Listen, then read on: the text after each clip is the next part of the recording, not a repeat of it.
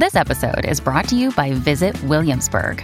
In Williamsburg, Virginia, there's never too much of a good thing. Whether you're a foodie, a golfer, a history buff, a shopaholic, an outdoor enthusiast, or a thrill seeker, you'll find what you came for here and more. So ask yourself, what is it you want? Discover Williamsburg and plan your trip at visitwilliamsburg.com. A quest is a search for something. And every week, the Quest podcast will show you how we know what we know through interviews with people that have incredible stories of dedication and perseverance. I'm your host, Todd Fisher. Join me in this thought-provoking and inspiring podcast of discovery. Find us anywhere you listen to podcasts.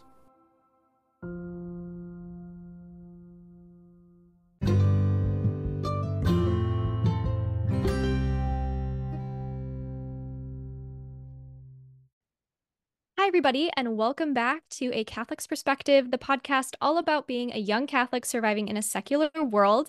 Today, I have a very special guest. I have Dr. Jerry. He is the co-founder of Souls and Hearts, which is an online mental health education resource, and he's the past president of the Catholic Psychotherapy Association. He has been a speaker for many professional associations, including the Catholic Psychotherapy Association and the Catholic Social Workers National Association. Ooh, lots of associations. The American Psychological Association and the Association for Spiritual, Ethical, and Religious Values in Counseling, among others. So welcome, Dr. Crete. I am so excited to have you on here to discuss your new book with us. It's my pleasure.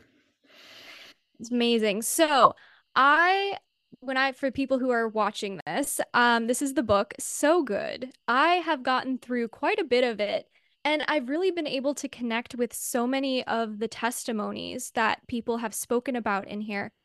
And I noticed, would you consider this to be like a self-help book? How would you describe this book to the listeners? Yeah, I guess you could put it in self-help category because it is a book that you're guided through, right? And there's sort of a process, especially for people who are struggling with any anxiety, struggling with any post-traumatic stress. That was my primary audience, was to provide people with something that they could do on their own or in small groups. So, I mean, it doesn't replace seeing a counselor or a therapist if you need that, but it might be a really good addition to it, or it might be just something you would enjoy and find beneficial on your own. Okay, wonderful. Yeah, that's fantastic.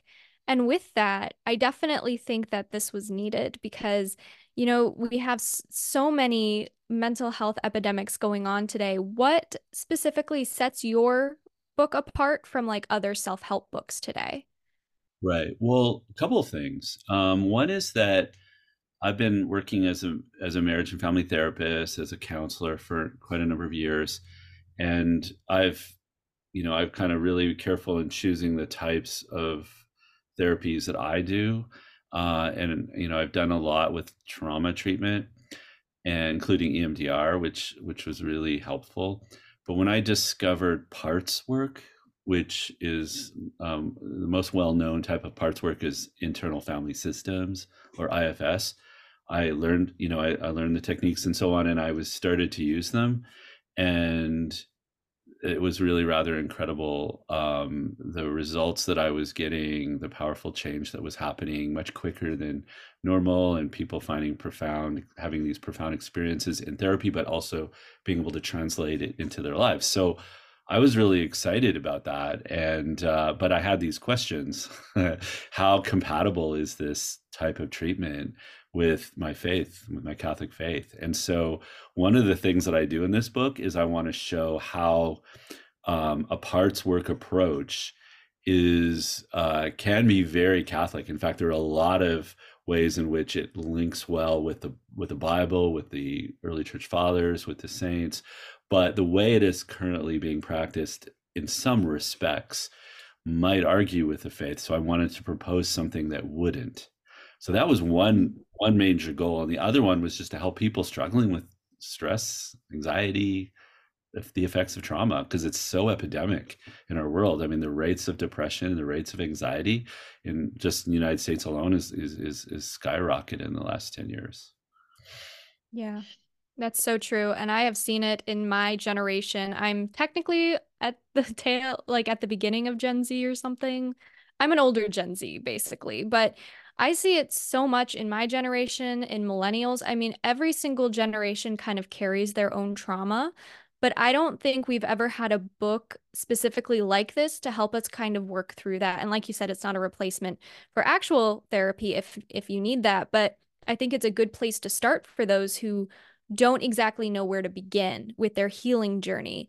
And so when we look at how the world is today, we see that God isn't really at the focus of many people's lives anymore. Do you think that that has a reason for like this mental health epidemic we're seeing, that God isn't at the center of society anymore?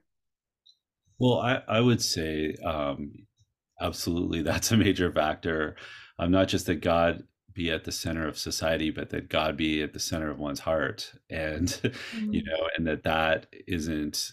You're right. One's identity is, for a lot of people, it isn't rooted in God. It isn't rooted in God having created us. It isn't rooted in our connection, in our self discovery, because there's sort of a fundamental difference, I would say, between, how people might have looked at things even 25 years ago or plus, or at least definitely 50 years ago plus, and have seen that, I want to discover who I am, and so I look toward God to help me understand who I am. I looked inward to discover who I am in a way. And so that process of self-discovery is key, and you live out of this identity that you discover you've been given. But in our maybe post modern world, the message is really quite different. The message is you have to create it.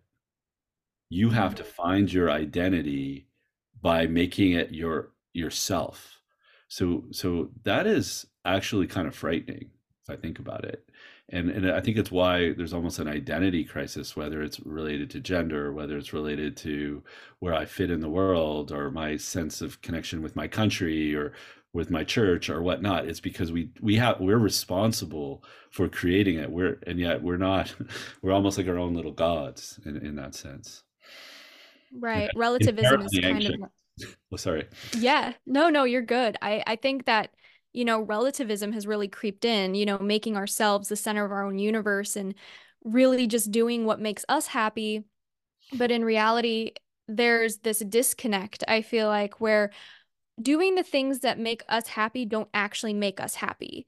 If we don't have God at the center of our lives, and if we're not really helping those around us, we're tricked into this belief that, oh, if you just buy the next Stanley Cup, it's going to fix all of your problems. Or if you buy the next, hair product from Drunk Elephant, it's going to solve your problems.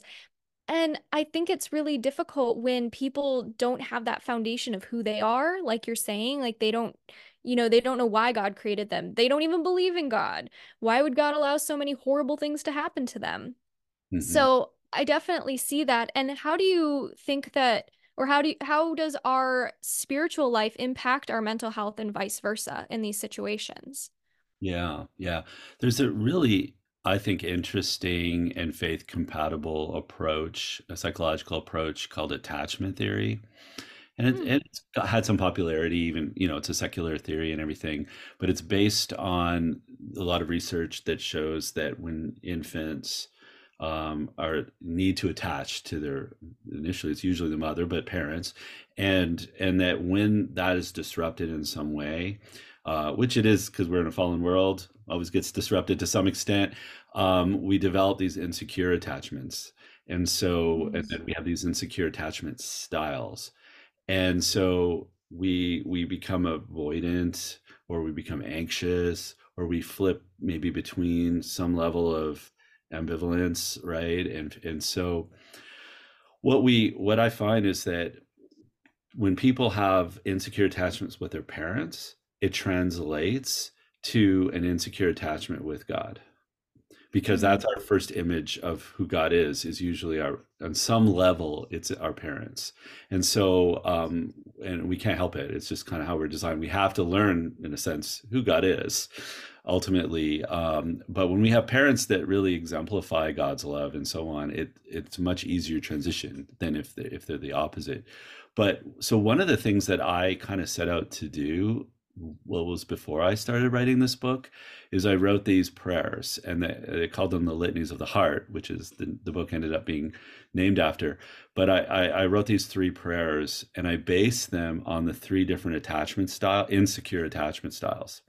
And so there's the wounded heart, the fearful heart, and the closed heart. And these prayers, I don't know if you've had a chance to see them or pray them, but they're designed to bring you to a secure, go from your insecurity to a secure attachment with Christ. And that's what the prayers are designed to help walk you through. So it really is like, I'm coming to you, God, with all of my insecurities and all my woundedness. And I based a lot of the statements there based on people I've worked with, like what people have told me, or what in my own experience sometimes too, but like what I've heard over and over and over again people say. And we're bringing those to the Lord, and we're walking through a process of saying, Lord, I give this to you, Lord, hold me, Lord, and then eventually getting to a place of feeling secure. Because if you don't have that basic security anywhere, how are you supposed to connect with others? How are you supposed to connect with God? I mean, it's impossible. And therefore creates anxiety. Right. No, that's extreme. I've noticed that like in my own life where, I fell away from the church for 8 years. And when I came back, I felt like I had imposter syndrome. Like, I don't know who I am. Like, am I a child of God? Who am I? And, I have my own trauma from my parents. Parents do the best they can, but there's always going to be something that slips through the cracks. And, just trying to figure out where I fit into everything is difficult. And I see my peers struggle with that. They think that buying the newest Gucci bag's going to make them fit in with their peers or have people like them more or have their parents like them more. And it's all this false sense of we want people's, recognition. But it's not because of who we are. It's for the things we have and the things we've accomplished. Like in that story with Alexander in the beginning, he talks about how his dad really loved hockey. So he started playing hockey, but then he wasn't good at it because he needed glasses. They didn't figure that out till later. And he never got that recognition from his dad, which kind of threw him into this whole spiral of I need to be better than him and I need to be liked for my accomplishments. Can you speak a little bit about what college kids might be facing today about, feeling like they're only worth what their grades are worth, or that their worth is in their grades, those types of things? Yeah, absolutely. And I'm so glad you related to, that story. And the story is, as you finish the book, that character has a few different episodes. And when you get toward the end, there's a few, I think, nice ones. They're powerful, in my opinion. But I think what you're talking about, and like, say, for example, college students, and all the pressures they have for grades, and the pressures that the financial pressures that they may have, and then the need to therefore launch their career and everything else, let alone the more social pressures of how to dress or whatnot, or how to look, how to behave. They're all externals, right? Like, all those pressures are external to ourselves. And when our self-worth is determined by things that are outside of ourselves, whether it's how our age or how we look or how fit we are or how much money we make or what kind of car we drive, what kind of purse we have, all those externals are going to be always in flux in life, right? So it's always going to be up and down, because like, if our boss loves us, then we're great. And if our boss is having a bad day, him or herself, then and they're unkind to us or something, or put us down, suddenly we're worthless. So if our grades are up or down, our worth has changed. Well, that is inherently anxiety inducing. And so when your worth is actually grounded in who God created you to be, right? That it's inherent, and that it's grounded in the love that God has for us. It's a whole different story, because now all of a sudden I'm not trying to earn my worth through other means outside of myself that a lot of the time I may or may not have a lot of control. I might try to have control over it, but I may not be able to control. But when my worth is grounded, in being a child of God, then all of a sudden I don't have to try so hard, but I will want to do some things, and I'll be passionate about doing some things because I'm coming from a place of being loved and from being recognized as worthy of love, right? And inherently. And so the things I do aren't going to be anxiety inducing. They're actually going to be exciting, and you're going to give you some passion and some meaning and purpose in life, because it's like it's flowing from your sense of worth. Very different feeling. Yeah, no, I think that's profound. Oh, were you going to say something? No, go ahead. Oh yeah. I think that's important, especially because when we are rooted in God, other people's opinions about us don't matter either. And I think when we are living the life that God wants us to live and we have that love with him, and so many people these days, especially who have no dads in the home, they don't know how to connect with God because God the Father is so difficult. There's so many barriers without dads in the homes. There's gangs running rampant, drugs are at an all-time high, and we're seeing this all because dads are not home, and I think that plays a huge role in how we view God the Father. Yeah, no, I think so. I'm total agreement with that. And I think it's an interesting thing because in this book, one of the things I'm trying to help people do is to connect interiorly. And I think that, and have proper ordered self-love. And this is not selfishness. This is not the sin of, being prideful or selfish. It's the opposite. It's about, and it really is about learning to love oneself in the way that really God wants us to. He says to love others as you love yourself. Well, if you don't love yourself, how are you supposed to love others well? So, and what does that mean, and how do you do that?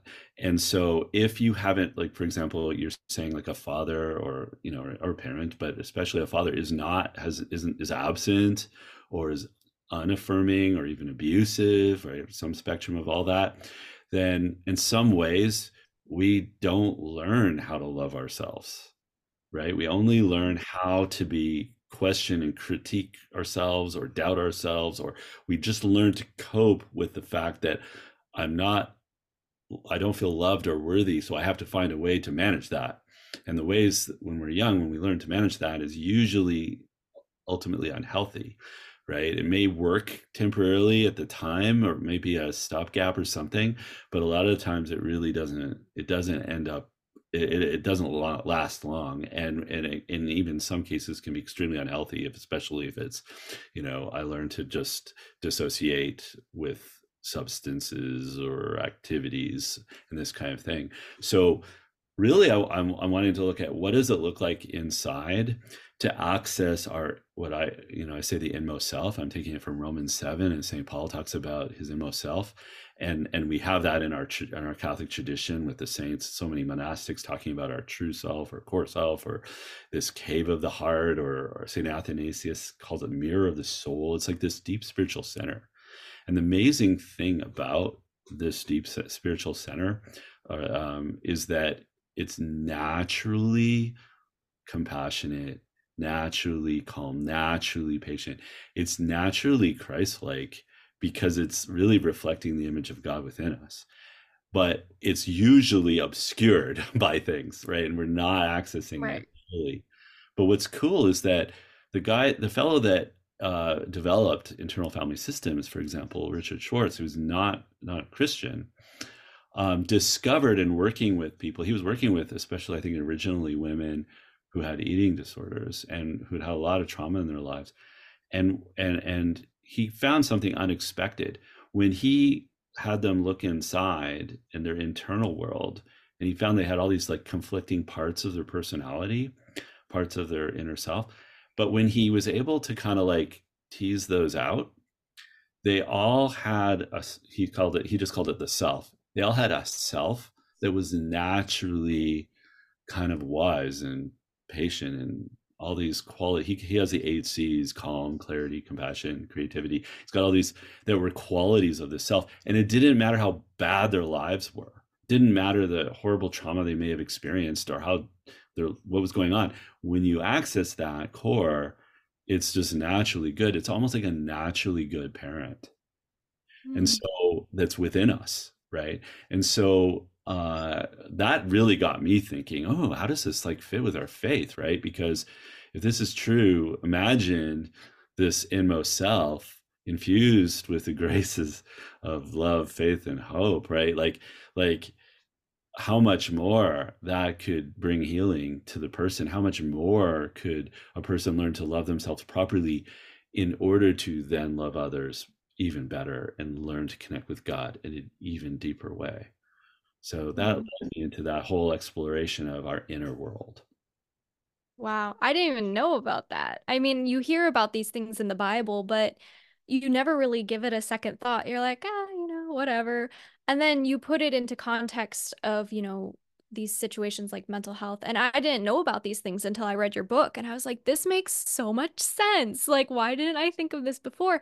And I really think people just need to be told these things. I think some people, the answer is right in front of them, but they need to be led.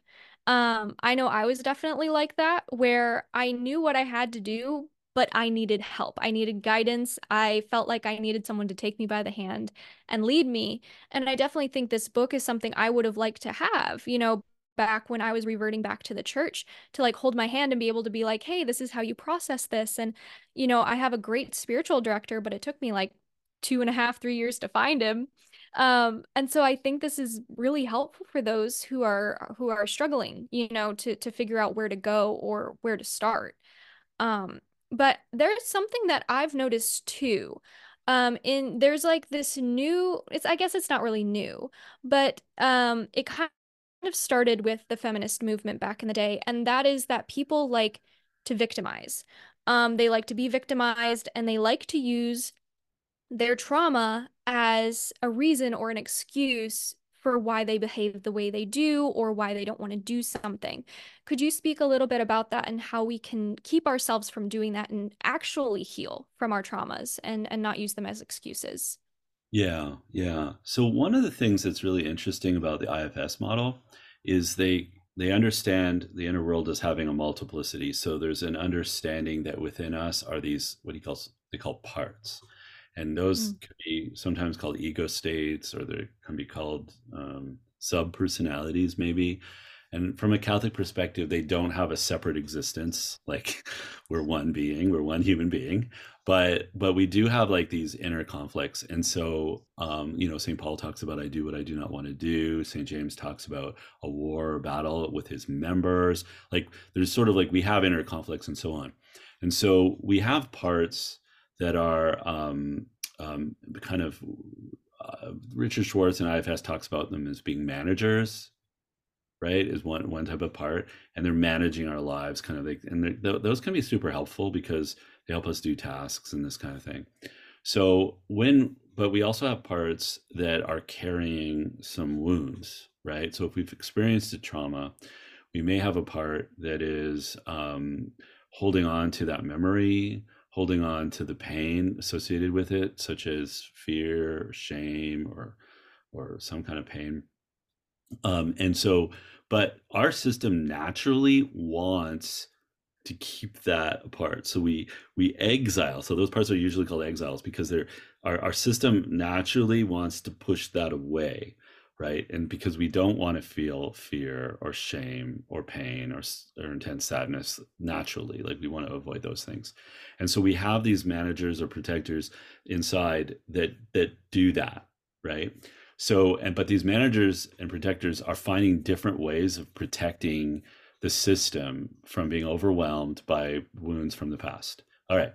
So just that is a normal kind of thing that people do. And in the work that I do, and that is to help connect with those managers to then access the exiles and bring healing and growth so that the exiles are no longer exiles and they move back into the system harmoniously. And we find out, wow, they have resources and they're wonderful. And so the system's working really well. So we're no longer a victim.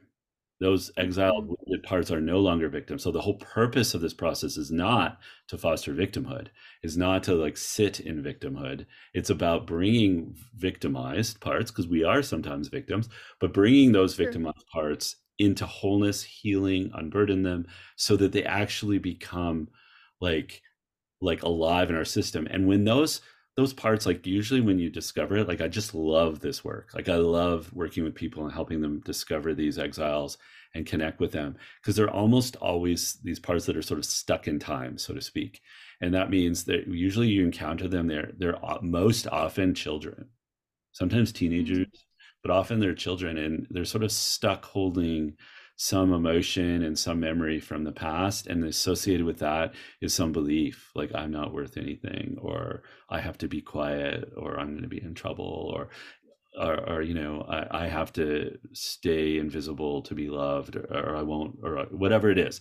Lots of things. And so when you discover those parts, they appear like all kinds of ways initially, right? They might be scared, they might be hard to see or whatever. When you actually bring them in and you actually work with them, and you discover, oh my gosh, this is like an 8-year-old, and Wow. and you actually help that let go of whatever that burden is. You're giving that part of you the thing that it always needed. So if you're connecting it with the self, and I called it earlier, this really perfect parent, almost like this ideal parent, the loving, compassionate self. And that, when it comes in contact with that exile, it's always bringing compassion. It's bringing whatever the exile always needed, just to be told, you're okay. I love you. What happened wasn't your fault, or you're safe now, or whatever it is that it always needed that it didn't get. And all of a sudden, the burdens are lifted, and you see this child. All of a sudden, this child is like a child again, like playful, and happy, and like childlike. Christ says to be childlike, right? It's actually that for the kingdom of heaven is those who are childlike. And so this childlike part, and all of a sudden the rest of your system is no longer afraid of it. The system has been acting like they're afraid of this part that's exiled away, as if it's so bad and it's just so overwhelming. But then when you actually unburden that part and you work with it, it's like, no, why are we afraid of this part? I want to have that zest for life and that playfulness and childlike exuberance back in my heart. I want to access. And so the child is actually welcomed into the system in a whole new way. Mm. So there isn't space for what you're talking about, which is, acting like my trauma is my excuse for whatever agenda it might be going on. I would wonder there, for some people that do that, whether that isn't a protective part taking the role of victim for some purpose. So if I was working with that, whenever you work with a protective part of the system, sometimes they're scary. Like they could come off as critical or angry, or, even sometimes people discover them as almost like monsters or something like this. The imagination is really amazing, but that part is showing up in a negative way. But when you actually bring it in closer, and you actually figure out, oh, what are you trying to do? Why are you trying to do that? You realize this part of the system learned the only way, for example, maybe in your case with the feminists and whatnot, the only way that I could be heard is if I be a victim. Mm. All of a sudden you can go, okay, when did you learn that? And you don't argue with it. You get curious about it. When did you learn that being a victim was your only way to get a voice, or the only way to be, loved or something? Okay, well, what would you think if we were able to be heard and loved, and not have to be a victim? Would that be okay? And what's remarkable is these parts go, yeah, I would love that. Okay, let's try something new. Can we try something new? And the part actually works with you, right? So there can be a change out of, in this case, a victim mentality. So, Wow. That's amazing. How long does it usually take for you to be able to get through to someone who has those barriers up? Because I know, as a therapist, it's hard for people to come in, you just meet them, you're a stranger. How long does that usually take for them to start trusting you and build mm. that relationship? Well, it depends a lot. I mean, people are different, so it's a case by case thing. I usually find if they come in already with a sense of hopefulness in this, maybe they've heard me on podcasts like this and they already feel a connection, or I get a lot of referrals from clergy, and so um, if their pastor tells them, "Oh, this approach is really great," or "This therapist is great," they come in with a certain level of hopefulness so you don't have to work as hard to just earn that initially. So right there, that's a plus. But I don't find it takes too long because like I'm kind of explaining it to you and you're nodding and you're kind of getting it and wheels are turning. Well, you're already reading the book. So like, you know what I mean? When you start telling somebody's their life and you have hardly met them because you're going, yeah, that's me, that's me. Like you develop a rapport, and when like I explain a little bit what this process is up front, and so people are usually like, yeah, I want to do that. And so it takes just sometimes even in the first session, let's just do a little something like at the very beginning. Let's just see what it's like to try to connect with a part of the self, and then they experience it a little bit, and then then they're excited about it, and it's something they can practice on their own too.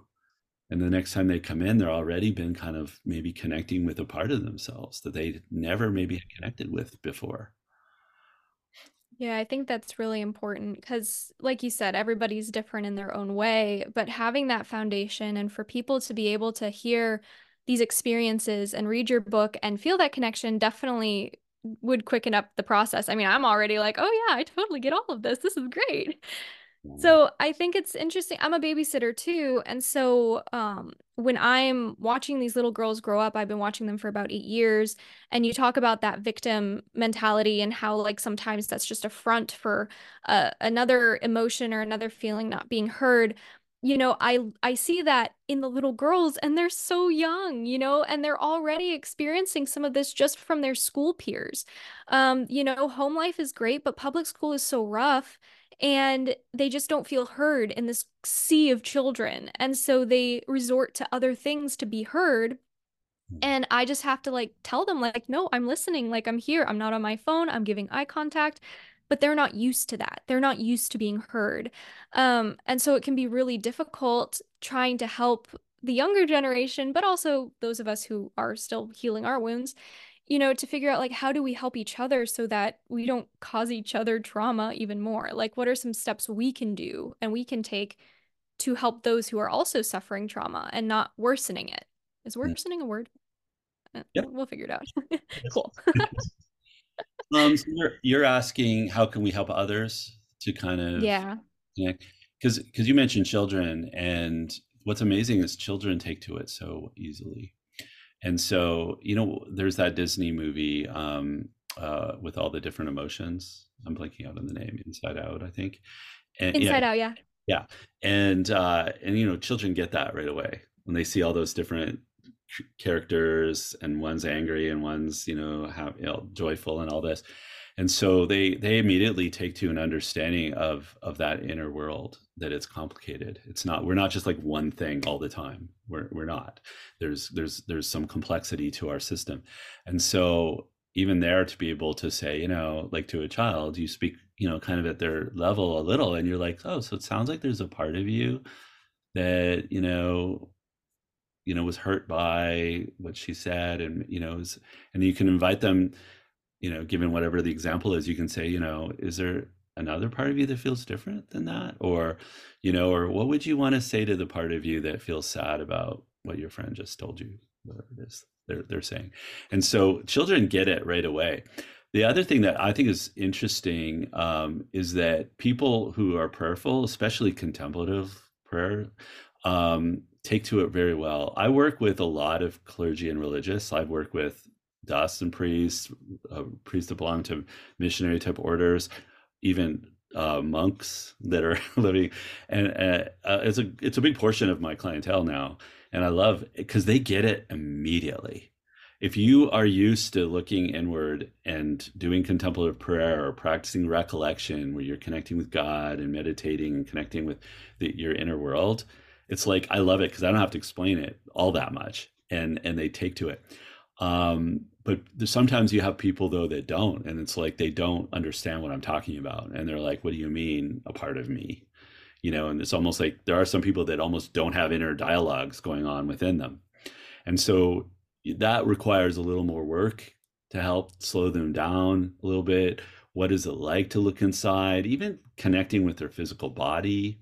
Because a lot of times our parts are connected to our physical body as well. I mean, it's really consistent with the Catholic faith is notion of soul and body as being, our body and souls are intricately connected. We're not just a body that happens to house a soul. I mean, it's connected. And so when we're anxious or stressed or we're carrying some trauma, we're carrying it in our bodies.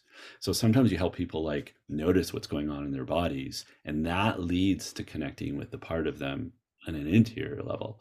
And so for some people, you really have to it takes a little bit more work, but eventually they will get there in connecting with that inside.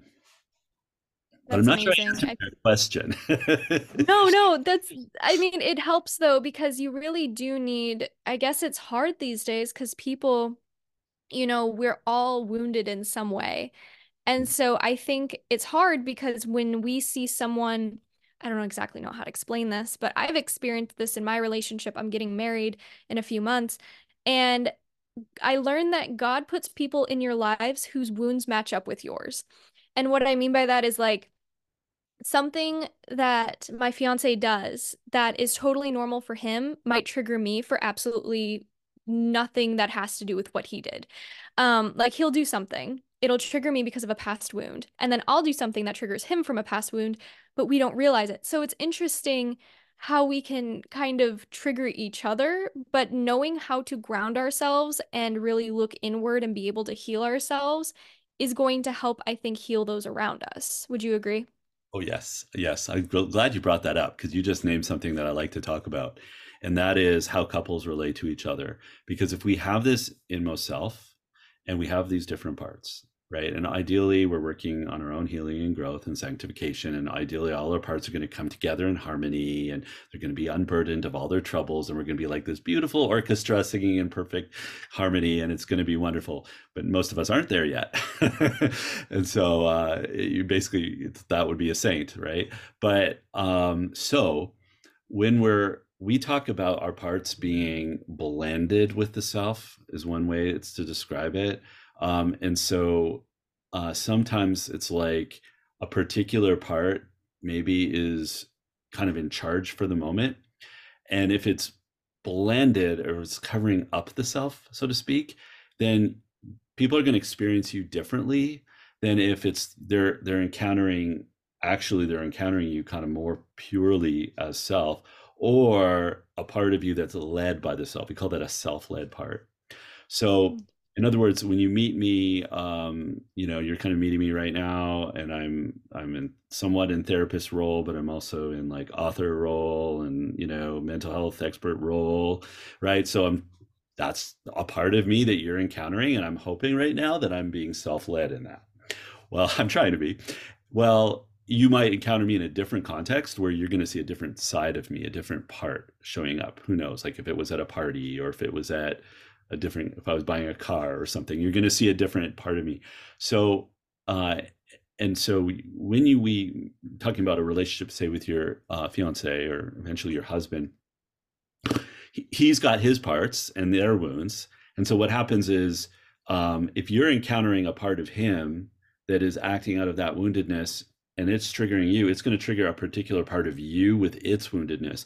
So you're now talking to him part to part. So your part and his part, whatever part it is, are having some kind of interaction. And if it's not self-led at all, then it could get really bad. It could get negative, right, in some way. But so if you practice this, if you practice being, as we would say, in self, or you practice connecting with that inmost self, I would say practice. I talk about Hildebrand's true consciousness, this kind of thing. If you practice this model, you are able to identify sooner, quicker, when there's a part of you triggered by something he says or does. And then you're able to, first of all, take a moment, it doesn't take that long, to connect with the triggered part, to do whatever work you need to do there, right? And maybe it's a question of reassurance, or maybe it's a question of, it might even be just saying, hey, listen, can you just step back a bit? We'll talk about this later. We'll deal with this later. So you can return to him and speak to him more from self.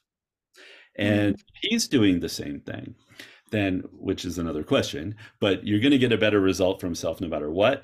But if he does the same thing, and then you guys are talking self to self, that's what I think St. Thomas Aquinas refers to as union. Right. And he talks about the different levels of friendship, going from similitude, where you just have things in common, to affection, where you like them and so on, to actual union. Right. Self to self connection. That's intimacy. That's secure attachment. Right. That I was talking about before, that we want to go to secure attachment with Christ. But you can do that with somebody else. But you can't have that level of union with another human being if you don't love and take care of your own parts first, so that you're capable of then meeting with him, in this case, meeting with him from a place of self. It's, and most of us, we don't think that way, and we don't kind of practice it. So we probably see each other's parts more than we see self. Yeah, I definitely have noticed that. And, it's so interesting too, because when you have a argument, or I guess in my case, when we've had arguments and stuff, we've always had to take breaks. Like we've never had anything super big, but it's like we have to take breaks and kind of think through things. And then we come together and we can just be like, hey, when you said this, it made me feel like that. Instead of just continuously saying things or maybe nagging the other person, which could create those parts to maybe show up more strongly as a protection mechanism. I've noticed that before, where it's like, if I feel like I'm just consistently one after another getting attacked, I shut down and I let my protection mechanism kind of come up, which is, I would consider to be a part of myself, right? That would be a part kind of, but and I noticed that he does the same thing. And so we found this unity, or this, I guess, what's the term? Just like calmness, I guess, when we can just like take a moment apart, really kind of think like, okay, why is this triggering me? Why am I having these issues? It's not the person, it's something they said, it's something that is out of our control. And what am I really mad about? Am I mad about how, he didn't do the dishes, or am I mad about the traffic and the expensive bills and this, and this, and he just put the cherry on top of the volcano dumpster fire? Like, it's interesting to see how that works. And so I think what you're saying is really important, especially for couples nowadays going into these relationships and into these marriages. Divorce rates, people say, are dropping, but that's just because people aren't getting married. Divorce rates are still very high. And so I think, really working on ourselves guarantees a better relationship in the future. Absolutely. And what you just described, what you do is taking some time out to self-reflect. I think that's wonderful that you guys do that. I think that is something that couples should do, because really what you're doing is you're kind of looking inward, and you're, maybe even praying or recollecting, and you're able to then return to each other from a different place. I think probably more from self. So what I would just throw out to add to that, perhaps, is if you think about your parts in the moment, sometimes you could speak for a part rather than from a part. So in other words, if I have a part that is like angry, I can't believe you said that. I can't believe, after everything we've talked about, that you would actually say that. And there's a part of me that's super angry. Well, if I'm talking from that part, then I'm going to be dysregulated. I'm going to be like, how could you say that? And angry and everything.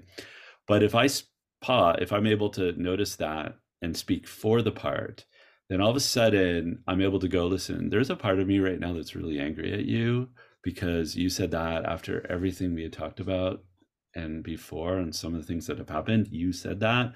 There's a part of me that's very angry. There's another part of me that is sad and wants to like just cry right now. And then there's another part of me that doesn't want to lose, like loves you and doesn't want to lose whatever, blah, blah, blah. So you're talking for all these different parts. You're speaking to that.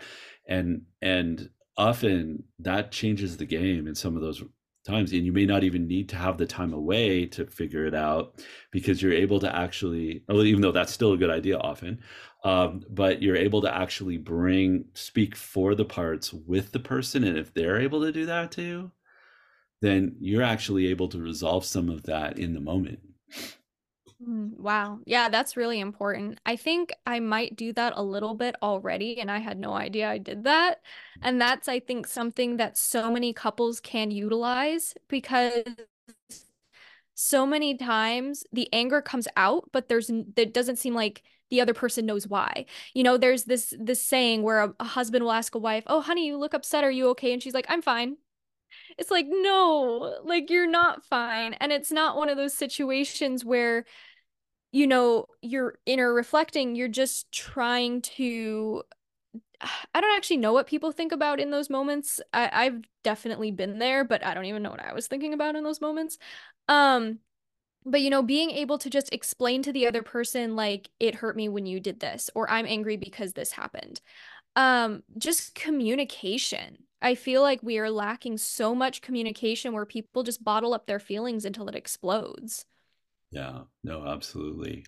So I love what you're saying. And I think that if you say I'm fine, if somebody says I'm fine like that, it's their protector. That's their protector. Mm, They're managing. Of course, they're not fine. They're angry. They're very, very angry.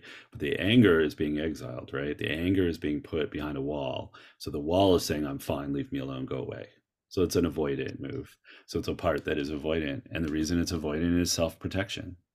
So, then the work that one would do there is to connect with the part that is avoidant, to understand it has a reason. It's not, our parts are not stupid, or parts, they just believe strongly that the way they're doing it is the only option, when that isn't always. mm, And so you're actually, when you get a little separation from it, you can actually help your parts learn new ways to do things, that, as long as it's safe and manageable, those parts will cooperate, which is really cool. The other one I would just throw out, because I know we only have so much time, and I just thought I would mention, is that the one other kind of part is a firefighter part. And those parts are like, when the managers have kind of overwhelmed completely, and then the exile with all those emotions I was talking about, are kind of starting to overwhelm the system. So it feels like, oh my gosh, we have firefighter parts that zoom in, and and they will just numb things out. They're just gonna, they don't, how a fire person is gonna break into your house, they're gonna knock down the door, they don't care about the drapes, the carpet, they're just gonna take out the fire. Well, that's what these parts do. And so those parts are, sometimes it's alcohol or drugs, it could be like obsessively playing video games or pornography, or it could be like any number of things. It could even be like being super angry or something. But it's like an immediate, I got to make this stop kind of thing. And so, and those become an addiction. Like that just becomes a new pattern of coping, is just the firefighters coming out all the time. And so what I find is really cool about this, and working with people struggling with addictions, or even if it's not an addiction, some problem behavior, is that we do the opposite of what we naturally would probably do, right? Because once we have something like, say you use alcohol and you go into some binge drinking thing to numb the pain, right? You're not maybe fully aware that's what you're doing, but that's what you're doing.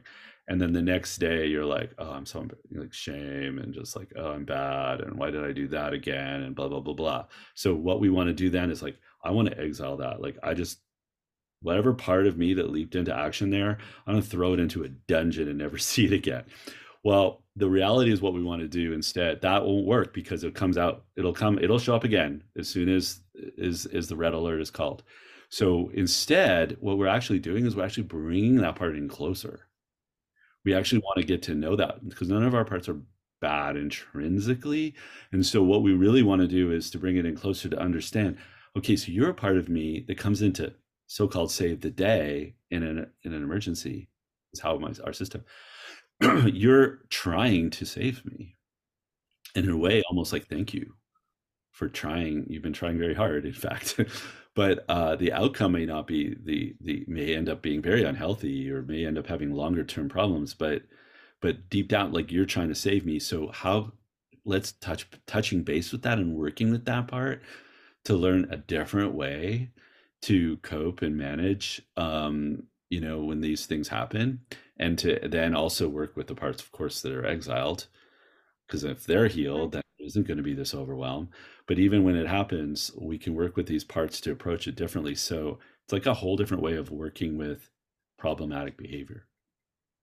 Right. Yeah, no, I think that's profound. I think so many people are going to find this so helpful. And our discussion has been so good today. I think it's really going to help so many people. I guess just a last little question, little tidbit for those who are out there who maybe have a loved one who's struggling but doesn't know where to help or how to get them help or anything. What would you say to those who have loved ones struggling with a mental illness but aren't seeking help for it? Yeah. I mean, I'm a counselor, a marriage and family therapist, so I do think it's good to get that mental health help from somebody who's qualified. If your faith isn't very important to you, which it is to me, you can get a faith-based, Catholic therapist is a great option, because a Catholic therapist is going to, generally speaking, is going to be able to use the methods, psychological methods and treatments that are effective and have been shown to be helpful, but they're also going to, first of all, respect your faith and not argue with it. And they're also going to be able to maybe even integrate aspects of faith in terms of part of the healing journey, because they understand that this soul is also just as important. Our spirit is just as important, our spiritual life, as our physical life, and that the two are not separate. So, I would say, I run a practice called Transfiguration Counseling and Coaching, and all of our therapists are Catholic, and we do a lot of integration. But there are a lot of other ones too across the country, and you can go to CatholicTherapist.com. They vet their therapists, their therapists who are agreeing to that they follow the magisterial teachings of the Church. Catholic Psychotherapy Association, which you mentioned at the beginning, I used to be president of. We have a directory on the Catholic Psychotherapy Association website. If you're looking for an IFS informed therapist who's also Catholic, which is little unicorns, but we exist. Souls and Hearts, which is online resource that I mentioned also at the beginning that I co-founded. There's a directory of therapists that are both Catholic and IFS informed. So there's lots of options. Wow. That's amazing. Yeah. So guys, definitely don't hesitate to reach out and find a therapist if you feel like you need one. Thank you so much for being on here, Dr. Crete. I think this has been a really great discussion. And where can my listeners find you before we click off? Oh, they can find me at transfigurationcounseling.com or soulsandhearts.com. And you can get the book at Sophia Institute Press website as well. Wonderful. Thank you so much. I think this is going to help so many people, and we can't wait to hopefully have you on again in the future sometime. Would love that. Thank you. Awesome. With all of that being said, guys, I hope that this helped you guys, and we will talk to you guys in the next one. Bye, guys. Do you have questions or comments about today's episode? Email me at thereligioushippie@gmail.com or leave a voice message at anchor.fm/thereligioushippie. I'd love to hear your thoughts. Thanks for listening. Thank you for listening to this podcast. Please be sure to rate and review this episode. This podcast is produced by Amber Rose and distributed by Metacortex Publishing. This podcast is copyright by The Religious Hippie, NFP. Any previously trademarked or copyright content is used by permission. Information and opinions stated in this podcast should not be construed as medical advice. Please be sure to visit the official website for The Religious Hippie at thereligioushippie.com or find me on social media for other unique content. Hi, I'm Father Daniel Duplantis. In the 20th century, a new movement from the Far East captured the Western mind. Since then, the intersection of Christianity and martial arts has generated both conflict and harmony. In between, there remains many gray areas. In my new book, Jesus in the Dojo, I combine timeless theology with modern catechesis to provide a clearer path of reconciliation between the Christian faith and the practice of martial arts. You can find my book, Jesus in the Dojo, available now at most booksellers.